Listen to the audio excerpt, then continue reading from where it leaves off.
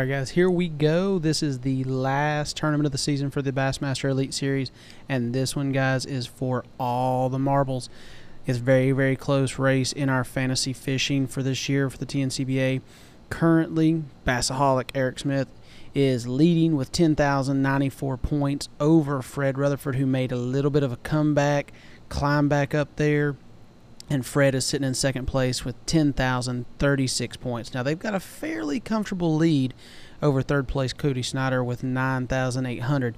But it's an extremely, extremely tight race for those top two.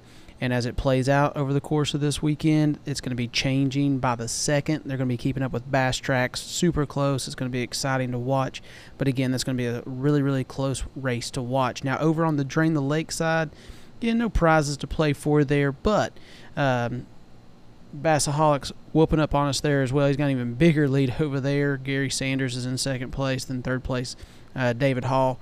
I'm going to be sitting here talking to you a little bit about my picks, but I have just totally just flushed it down the drain this year, guys, when it comes to fantasy fishing on that side of things. Drain the Lake's been a little bit better for me, but still not great over there. But fantasy fishing has really, really kicked my butt this year. So let's dive into the playing field first, and then we'll jump into my roster and talk a little bit about my way of thinking.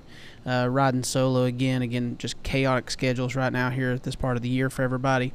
But we'll get everybody back together, maybe even get some of these guys like Fred on the show next year to talk about his picks and the thought process he goes through as he's picking these guys. But as far as the playing field goes, again, we're on the Mississippi River. Heard yesterday that the lake's actually the lowest, or the river, I should say.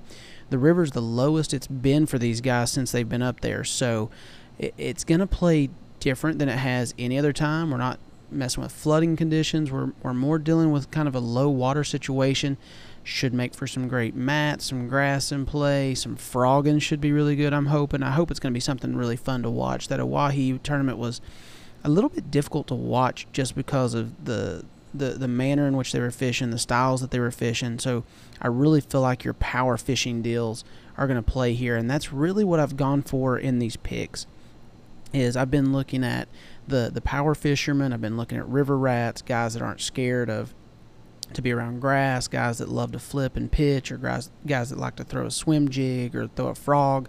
Now, I know there'll still be guys out there messing with smallmouth, fishing wing dams and stuff, in some of that flow, in some of that current, but I wanted to play with the power guys. I wanted to see those guys do really well. So let's jump into what I've got picked here for this week up there. And they're starting a day later. They're going to finish on a Monday in this case.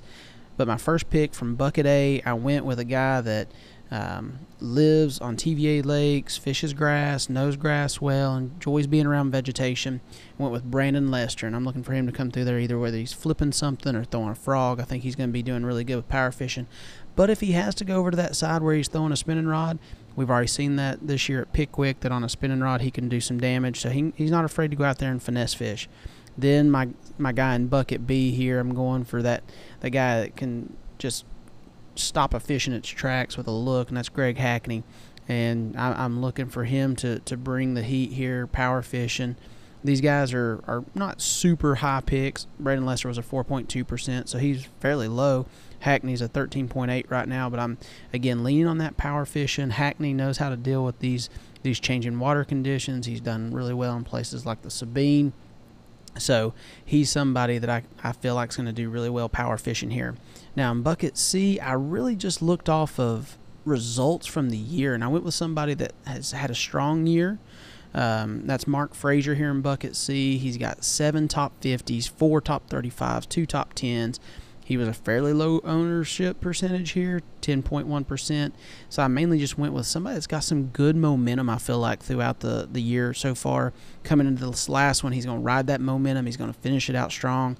So I feel like he's going to be a good pick here. I hope so anyways. And then moving on down into Bucket D, still going with some guys that like to fish around some vegetation. They know their way around rivers.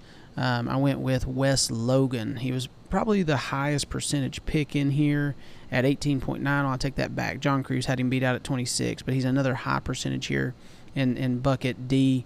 And then Bucket E, I'm going back to the guy that I really relied on last year. Loves to throw a frog. He loves to be around vegetation, loves to power fish.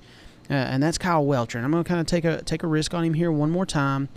He's a high percentage in this one. A lot of people are liking him for this tournament. This tournament really should set up well for his style of fishing. So I'm going to go with Kyle Welcher to kind of finish the year out with him. I started out leaning on him kind of heavy, and he burnt me quite a bit. But down there in Bucket E, I just feel like this tournament's going to set up really well for Kyle Welcher. So that is my 5 for the Rapala fantasy fishing here. And when we look at this again, Bucket A, Brandon Lester, power fishing, Greg Hackney, power fishing in Bucket B, Mark Frazier in Bucket C, riding a good year out, having some good results, Wes Logan in Bucket D, and then Kyle Welcher there in Bucket E. As far as weight goes, I don't think you're going to see a lot of 20-pound bags happening here. I think that you're going to be south of that 20-pound average. I think 73 pounds a day, somewhere in that mid-70s, is going to be really, really good. And I think that's going to get you the win if you can be at that mid-70s point. Now let's jump over to Drain the Lake, and this one, this one, guys, is really it being the last one of the year. You're down to the bottom of the barrel, and if you didn't plan this one out really well, you might be struggling. That's one thing I'm gonna have to learn from next year, is really thinking this one further out. I knew that I wanted to save some guys for like those northern tournaments, like the Johnston boys and stuff.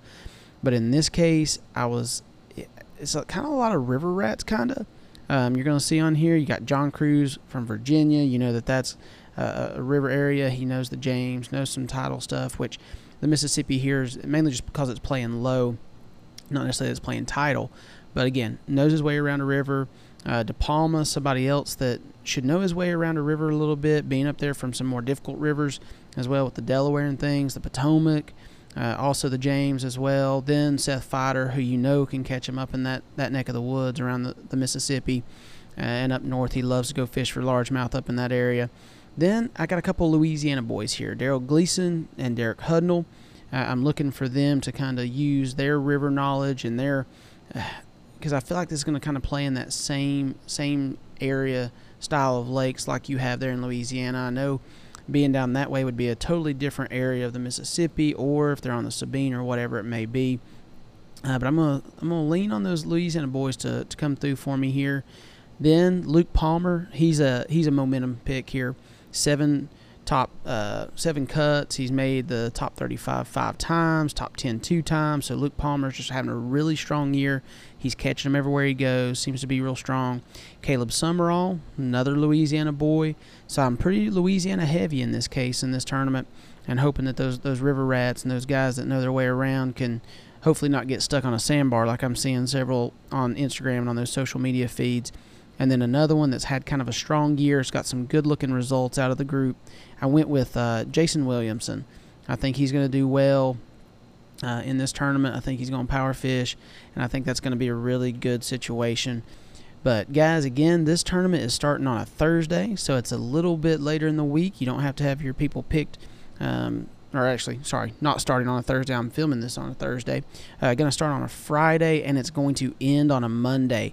So we'll get to watch some great action on Bassmaster Live. Be sure to check that out. Again, we have a super, super close situation going on in the points with Fred Rutherford and Bassaholic Smith. So I hope y'all get a chance to keep up, check in on, see what their lineups are once we get this thing started. And you can even keep up with their bass tracks, see how it's going, see where their points are at from day to day, and check in on the group. But I think this is going to be a really, really fun one to watch, guys. So keep up with it. Hopefully this thing ends with a bang at the end of the year here, and we have a shootout for these points. But again, after this year, we're going to kick it off again in the spring. So make sure that you're in there and in that competition for the TNCBA Fantasy Fishing. But guys, I've enjoyed it. I've loved this season. Hope y'all have a great one. Enjoy watching this tournament this weekend.